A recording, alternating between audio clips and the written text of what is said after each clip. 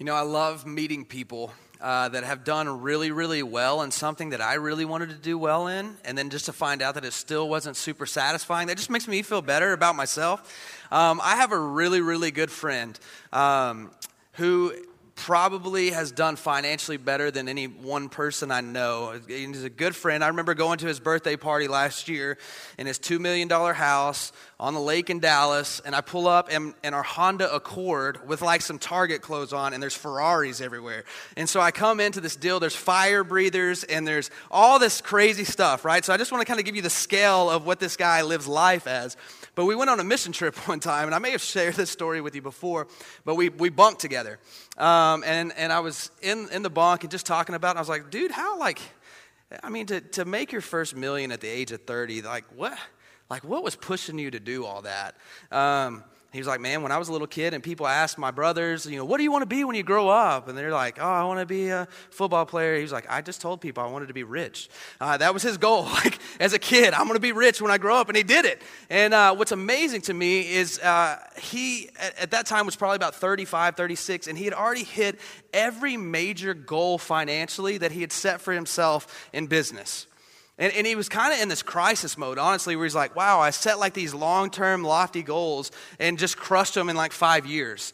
And now what do I need to do? And I remember sitting there that night and just going, man, so you did it. Congratulations. You are rich. Like, what now? And he was like, man, I'll just tell you, money's just money in the end. It's like, it still is not everything. Like, in the end, if I don't have the Lord, I'm still just empty and don't have much to lean on. And I love stories like this because in my mind, I'm like, you live a life, I'm not going to have fire breathers at my birthday party. I'll invite you. Just know there won't be fire breathers there.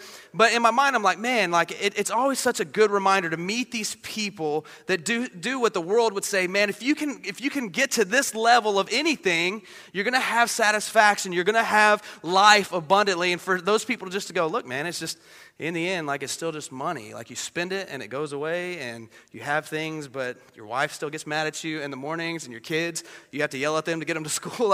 Life is still life. We need Jesus. And as we've been going through the book of John, we've looked at 2 chapters so far. The first was this, where John is trying to tell us that, hey, Jesus is God incarnate. He is God in the flesh, but he also wants to reveal to us his humanity. It's very important for John that we see not only his humanity, but his deity wrapped into one. And so John is telling the story that he is the only way to have salvation. He is the only way to eternal life. And then last week, if you'll remember, we looked at the story of Nicodemus. And what I loved about this story, right, is you have this super self-moralistic man who has kept the law, who is a teacher of the law, who has done religiosity to the utmost degree, and yet he still finds himself thirsty.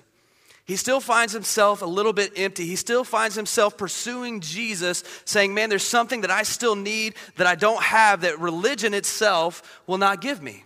And then what John has done is he literally gives us the opposite end of the ditch. In one end of the ditch, you have the moralistic man, has done everything right, but doesn't know Christ and is still empty. Today, we're about to get into the other ditch, and we're going to find a woman from Samaria that's walking in current sin, that has been kind of outcast from her society because of some of the things she has done, and yet Jesus comes to her in grace and love and mercy.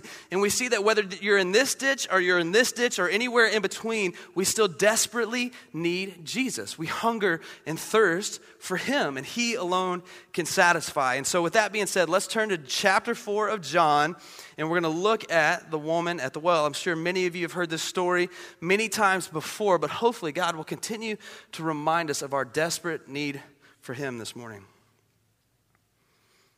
And here's what it says.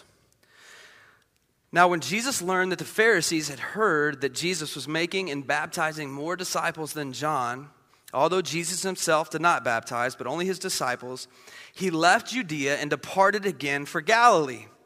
He had to pass through Samaria. I love that John has started this whole picture with this sentence that says, Jesus had to pass through Samaria.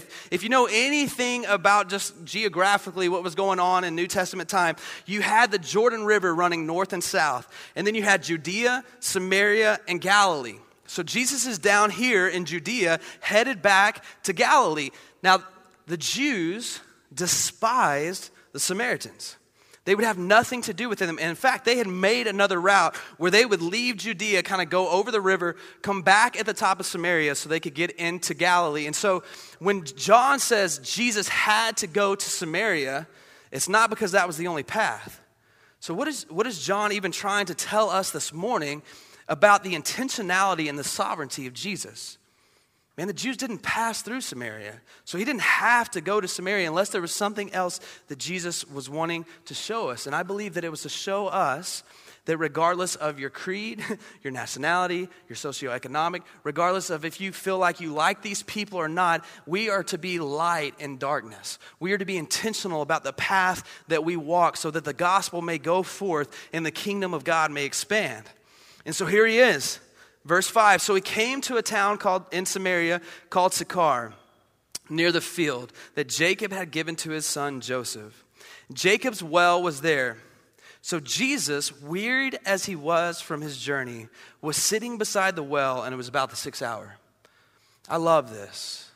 It is so vitally important that we see the humanity of Jesus.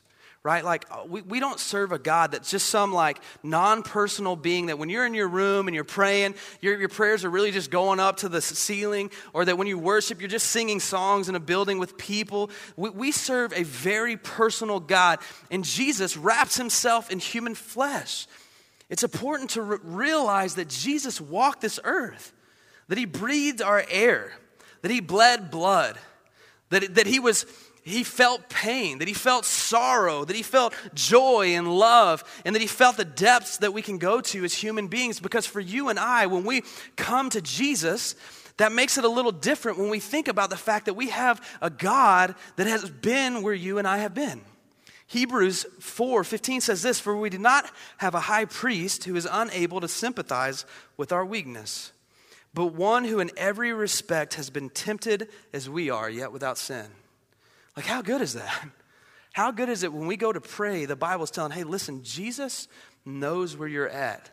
Not just because he's the God of the universe, but because he has walked in this broken world.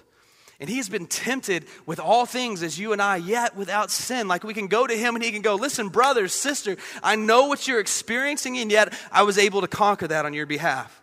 Let me help you walk through this. We're not just praying to our ceiling in our room. We're praying to a very personal God that knows everything about us and can relate in some ways with the things that we walk through. That's an invitation to come, to lay your sorrows, to lay your burdens, to lay your troubles at Jesus' feet, knowing that he cares for us. And so here is Jesus, wearied from the walk. It's hot, it's the middle of the day, and he gets to the well of Jacob.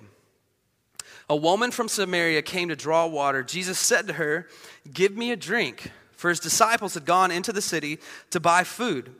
The Samaritan woman said to him, how is it that you, a Jew, ask for a drink from me, a woman of Samaria? For Jews had no dealings with the Samaritans. This is very important. Like, this is where John sets up the difference between Nicodemus and this woman.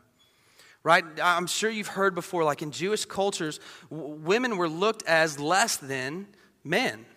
Right? It not only was like a Jewish man, or especially a religious man, not supposed to necessarily talk to a woman in general in public, like that wasn't supposed to be a conversation happening, but even further you go, now she's a Samaritan, and they would take their religious rules so far that they would say, if you even touch the cup of a Samaritan man or woman, it's made you religiously unclean, and you have to go through a ceremony to make yourself clean. Like, that's how much they separated themselves from the Samaritans. And so this woman, who we're going to find out has a lot going on, walks up to the well, and she looks at Jesus, and Jesus is like, hey, could you give me a drink of water? She's like, how you as a Jew and a man and a religious man, why would you talk to me, a woman? Why would you ask me for a cup knowing that if you were to drink from my cup, that's considered just crazy? And we see the heart and the character of Jesus. Right? Part of John for us is going to be, who is Jesus? Like, how does he really live his life? And what you find is it doesn't matter if it's the most religious elite, he'll give his time to that man because he needs him. And he'll go and break all of the cultural barriers to elevate people to say, you are made in the image of Jesus, man and female. Everyone is worth my time because I've created you. And I'm coming to you. You have value, not because of who you are, but because I have made you. And so here he is talking to the woman, and he continues on. Verse 10, Jesus answered her, if you knew the gift of God and who it is that is saying to you, give me a drink, you would have asked him, and he would have given you living water. The woman said to him, sir, you have nothing to draw water with, and the well is deep. Where do you get that living water? Are you greater than our father Jacob? He gave us the well and drank from it himself and did his sons and his livestock. And here is really the crux of this entire thing today. Jesus said to her, everyone who drinks of this water will be thirsty again. But whoever drinks of the water that I will give him will never be thirsty again. The water that I will give him will become in him a spring of water welling up to eternal life. The woman said to him, sir, give me this water so that I will not be thirsty or have to come to this to draw water anymore. So here's what you've got, right? He's going, listen, I'm about to unveil to you that something special has come. I am this Messiah that will bring life, will bring eternal life. And if you will drink of me, you will never thirst again. And she's like, hold up, that would be good to not have to walk to this well all the time. Where is this water that you're talking about? But Jesus is setting up the stage to really tell this woman her spiritual need. And he's about to flip the conversation in a way that would probably bring all of us to a place where you're like, ugh. But we see all of a sudden, man, we have this desperate spiritual need for Christ. And so here's what he does. He actually turns the conversation to the wells that she had been drinking from. The places where she was trying to find identity and comfort and hope and security. And here's what he says. Verse 16, Jesus said to her, go call your husband and come here. The woman answered him, I have no husband. Jesus said to her, you are right in saying, I have no husband. For you have had 5 husbands, and the one you have now is not your husband. And she said, what you have said is true. What has happened is Jesus has quickly turned this conversation to her deepest struggle, probably what she is most insecure about, probably what she is most sorry about in her life. In that culture, she by far would have been ostracized for the fact that she's had 5 failed marriages and now she's living with a dude. All right, now Scripture doesn't tell us whether or not, maybe they all died and she just got remarried each time. The Scripture doesn't really point to that type of thing going on right here. What it's saying is here was this woman desperate to find love and hope and fulfillment. She had thirst and she was chasing after whatever the world would say, maybe this will satisfy. And so she comes to her first husband and she realizes this will not bear the weight of my soul. This marriage did not give me what I hope it would give me. So it must be the person. So I'm going to go find another one. And they go to the next one and to the next one and to the next one and to the next one. All of them leaving her unsatisfied. And so then she's unmarried. She's like, I'm going to go and just live with a dude. Maybe without the strings attached, it'll be better. And here's what I can tell you, man. This is what the culture would put on all of us, right? The enemy is constantly speaking this type of truth into us. It's a false truth. There is a reality that we are spiritually thirsty. There is a reality that God has given some good gifts to be enjoyed. But what the enemy longs for us to do is to take those and to make those into sinful idols that we raise up and we say, this is what I ultimately need. And what Jesus has done, he said, listen, I know the well that you've been drinking from. You've been drinking from the well of relationship. You've been trying to find your identity, your hope, your security in a man. And what you found is that it just continues to leave you empty. Here's what's interesting that I've found for you and I. If we begin to use the gifts of God as our God, rather than to use them the way that the Lord would have us to enjoy them, they leave us empty. They leave us lacking. And they leave us full of sin. And I don't know, I can remember specifically my first time where this principle finally made sense on a level as an adult. And this is a really silly story, but it's still is what happened. So when I was a kid, I was ready to turn 16. I wanted a car, and I didn't want a muscle car, okay? What I wanted was a Chevy Z71. Like, that was the epitome of having a vehicle. And I remember, dude, I had a friend that had a really nice, jacked up, brand new Chevy stepside. It had some 33-inch tires, and he would drive it to school. I was like, that is the coolest guy at school. I literally took a picture of his truck and framed it and put it on my wall as a 14-year-old. I was like, that's what I'm going after one day. Like, that's how much I wanted this truck. And so fast forward, I'm a teacher now, and I get my second paycheck ever as a 22-year-old teacher, and I'm like, it's Z71 time. And I can remember I went straight to the dealership, and I had no clue what I was doing. I didn't haggle. I just like, I've got this old school Kia, and it was the bad Kias, not the good ones now, but the old school Kias. We got a lot of University Kia people here, but, it was like a 2000 model Kia that you were like, that's dangerous even to drive. And I'm like, I don't even care what you pay me for this. I just want that truck right there. Didn't haggle. This guy was like, it was a dream for a salesman. I'm sure he's like, yeah, we'll get you that right now. But here's what happened. I remember driving my 4-door Z71 with 0 miles on it home. Way more than I could afford, but I had it. I'd finally gotten it. And I remember driving home, and I was like, I know people are looking at this truck right now going, that is the coolest truck I've ever seen. That dude must be awesome. Like, that's how I felt as a young 22-year-old driving this truck. 2 years later, I sold that truck because it got 40,000 miles on it. It got a couple dings on it, and I don't know if you've noticed, but anything shiny and new eventually loses its shine and its newness. And it just became this truck. And I know that's a simple story, but what I found was I'd put this identity into the vehicle that I would drive. If I could just have that, man, that would be the coolest thing I could possibly ever have. It's going to make me feel better. It's going to give me clout. It's going to give me an identity, and I got it, and it just didn't satisfy at all. Like, it was a distraction at best for maybe a year. And then I was like, it's just a truck. I'm going to do something different now. I'm tired of this one. And this is the principle that Jesus is trying to teach the Samaritan woman. You and I will constantly run after other places to try to fill our thirst. And I've got some examples. We're gonna get into it for real. Like, here's some of the ways that this happens for you and I. Maybe it's money that we run to. And we say, if I can just get a certain amount, or if I can just have these things, or if I can just live this particular lifestyle, I'll know that I'm safe, I'll know that I'm comfortable, I'll know that I have what I want. And so what we will do is we will pursue that above everything else because we think that is the well that will satisfy. Some of us distract ourselves with things. You don't need money, you just need a credit card. And so what we find is when we begin to feel loneliness or we feel a little bit like, man, I need something internally, we turn to Amazon. I've got a buddy that's a UPS driver. He said there's one lady, not one of y'all, obviously, none of y'all do this, but there's this one lady on his route. It's like a daily 15 to 20 packages, right? Because she's hitting Amazon up and she's going, maybe these things will satisfy, and they do for a minute, right? Like, let's be honest. You get something new and you're like, this is awesome, but then it's gone as quick as it came. Maybe for some of us it is like this woman, and we pursue relationships. If I could just have this man, if I could just have this woman, if I could just have this thing, then maybe life will be full. And here's what I'll tell you, marriage is beautiful. It's been given to us by God, but it's not all satisfying. There are moments where it's really difficult, right?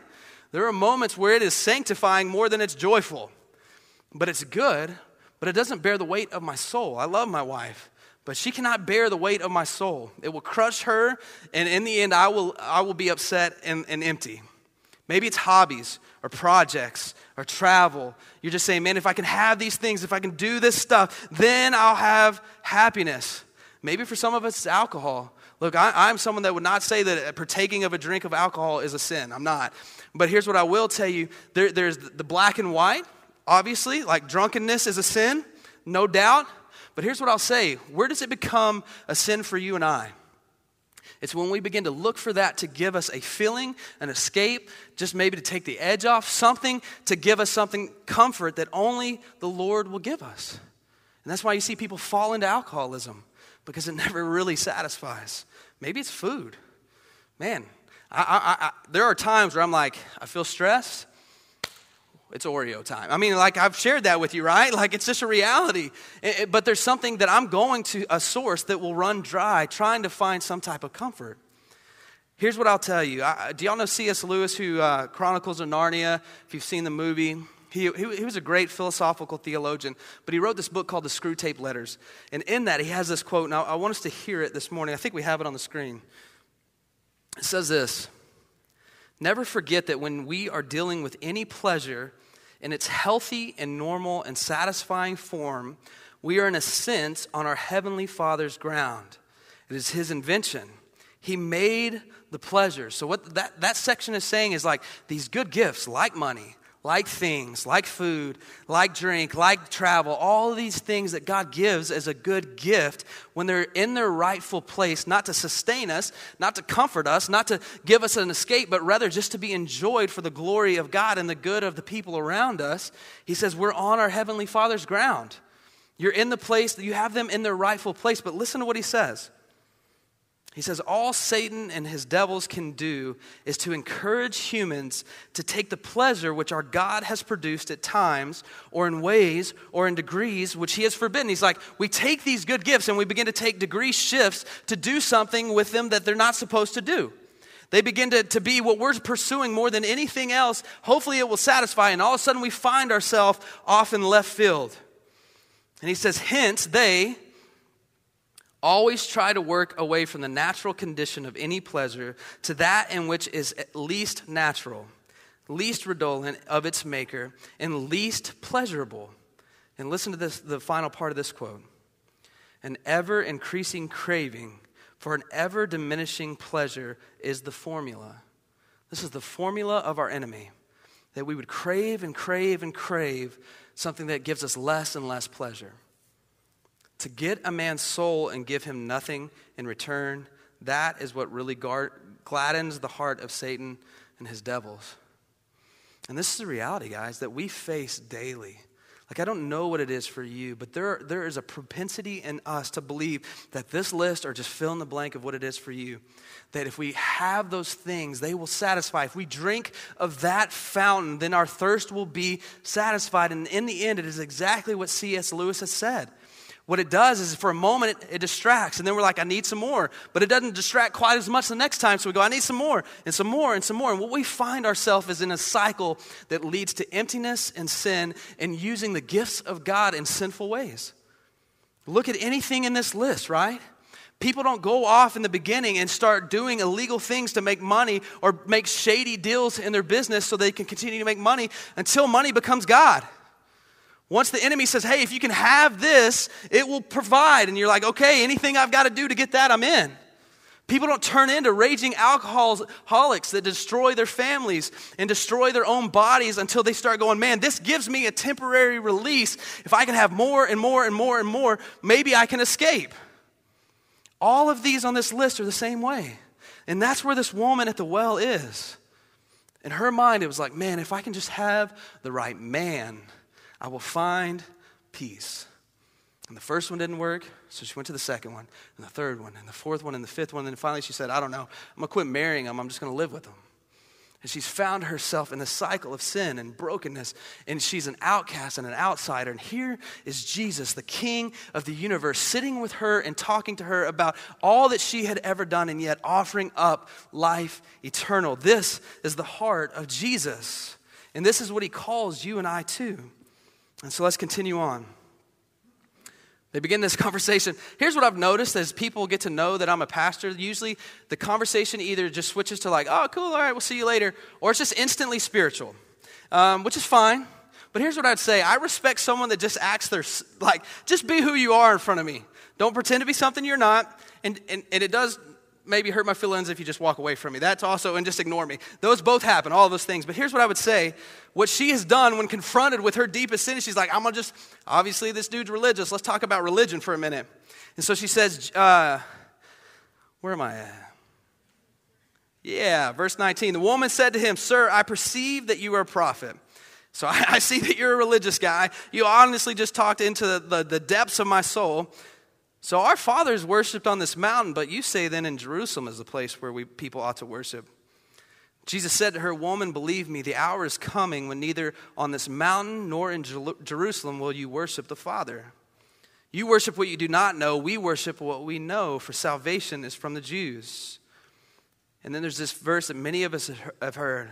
But the hour is coming and is now here when the true worshipers will worship the Father in spirit and in truth. For the Father is seeking such people to worship him. God is spirit, and those who worship him must worship in spirit and truth." The woman said to him, "I know that the Messiah is coming, he who is called the Christ. When he comes, he will tell us all things." And Jesus said to her, "I who speak to you am he." So she gets in this argument about, are we supposed to worship on this mountain or at the temple in Jerusalem? And Jesus is like, listen, the time has come. I am here. I'm about to defeat death, sin, and the grave. And to worship God is going to look like this. You have an encounter with the truth. He is the truth. Jesus is the truth. You receive the Spirit of God through confession and repentance, and then you are able to worship in spirit. He said that is what's happening right now. And then here's what you'll find too. This is just a little side note for the next time you're having Bible trivia night at your house, which I'm sure all y'all do all the time. When he says, "I who speak to you am him," a lot of people would say, man, Jesus never even made the claim that he was God. But here in this moment, he is saying that he was the Messiah that was prophesied about. He is the Son of God. He has come.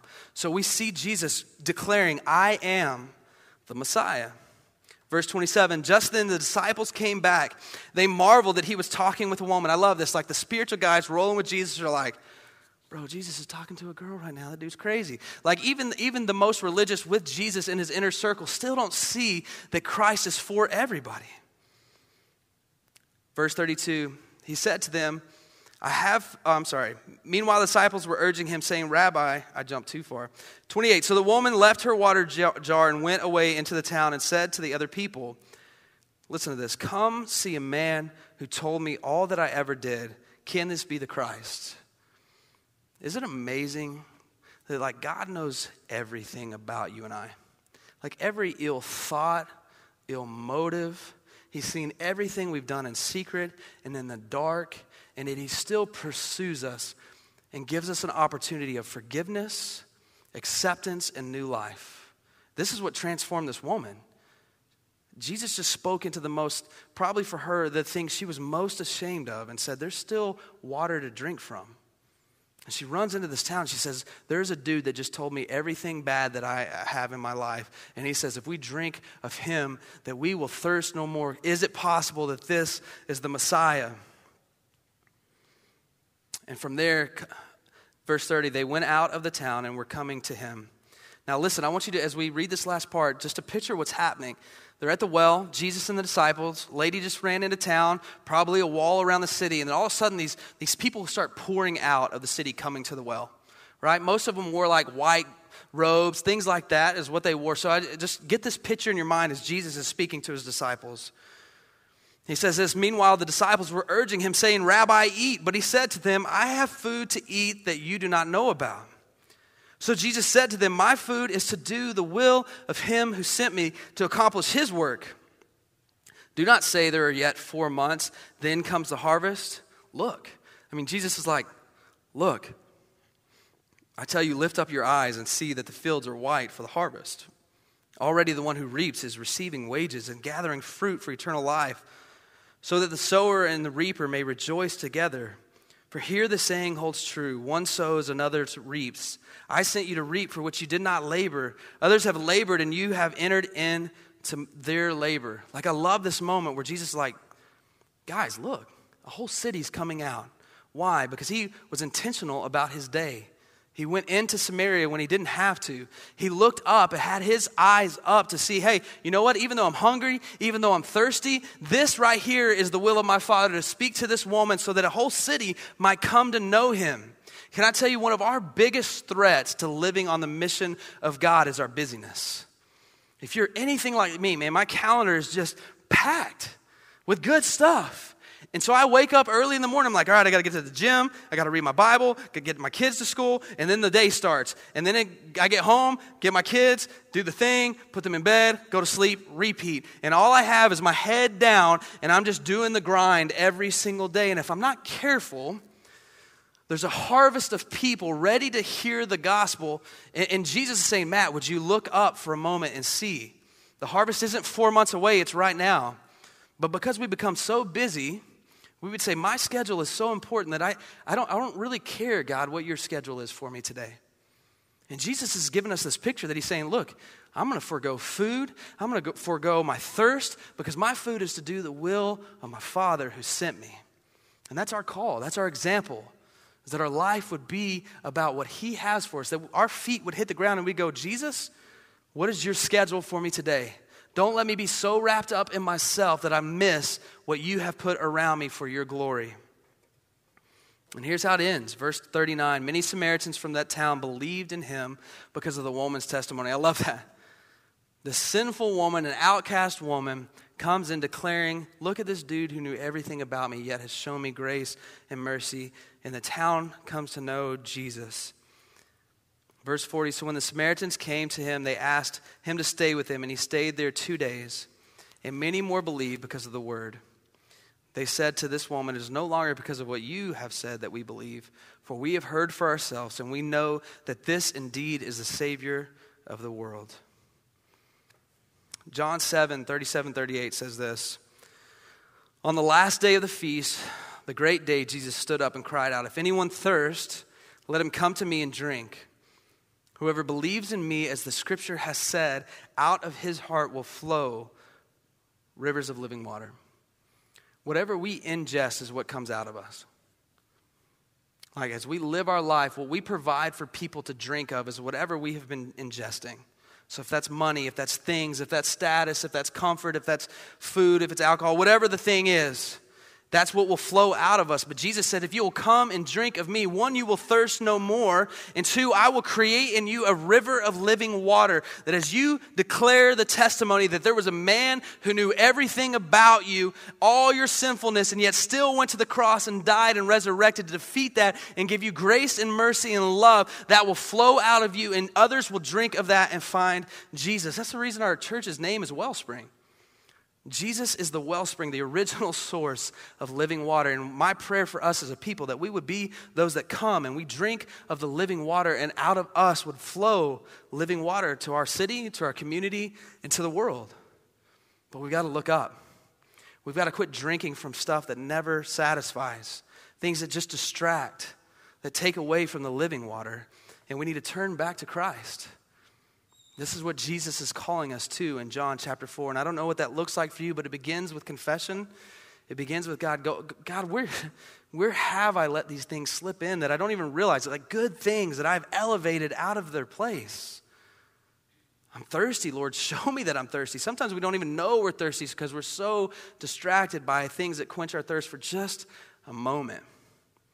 And so we pray and we ask God, what would it look like to drink of you? And what would it look like to live my life with my eyes up, because the harvest is plentiful? Let me pray. God, we do thank you for your goodness. We thank you for your love. I thank you for the book of John. Jesus, where we see your heart for the most self-righteous, pious person that does everything right but yet still doesn't know you. And then you pursue the lowly of lowly. One stuck in sin, one stuck in shame, and yet you speak into her life in a way that speaks into our life. That you see who we are, and yet you still call us to drink of living water. In this room, every single person, including myself, turns to false idols to drink from. Wells that never satisfy, that distract us from you,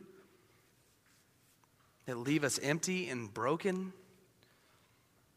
And so God, teach us to be a people that turn to you, the source of living water, to turn from these things that we've elevated out of the rightful place, to put them back where they belong, as a good gift from a good God, but they're not our God. They can't save our soul. They won't provide what they say they will. Help us to see when the enemy is using his formula to distract us, to deter us, to turn us away to empty things, worthless things. And so, God, we want more of you. We want to hunger and thirst for you deeper and deeper. We want to crave you like these other things, but at the end we just get more and more filled up, not more and more empty. And so I pray that today we would do some business, that we'd be honest with our own hearts, and we'd turn from some things that we've been drinking from that just in the end won't satisfy. And so you move in us in this time. It's in Jesus' name that I pray. Amen.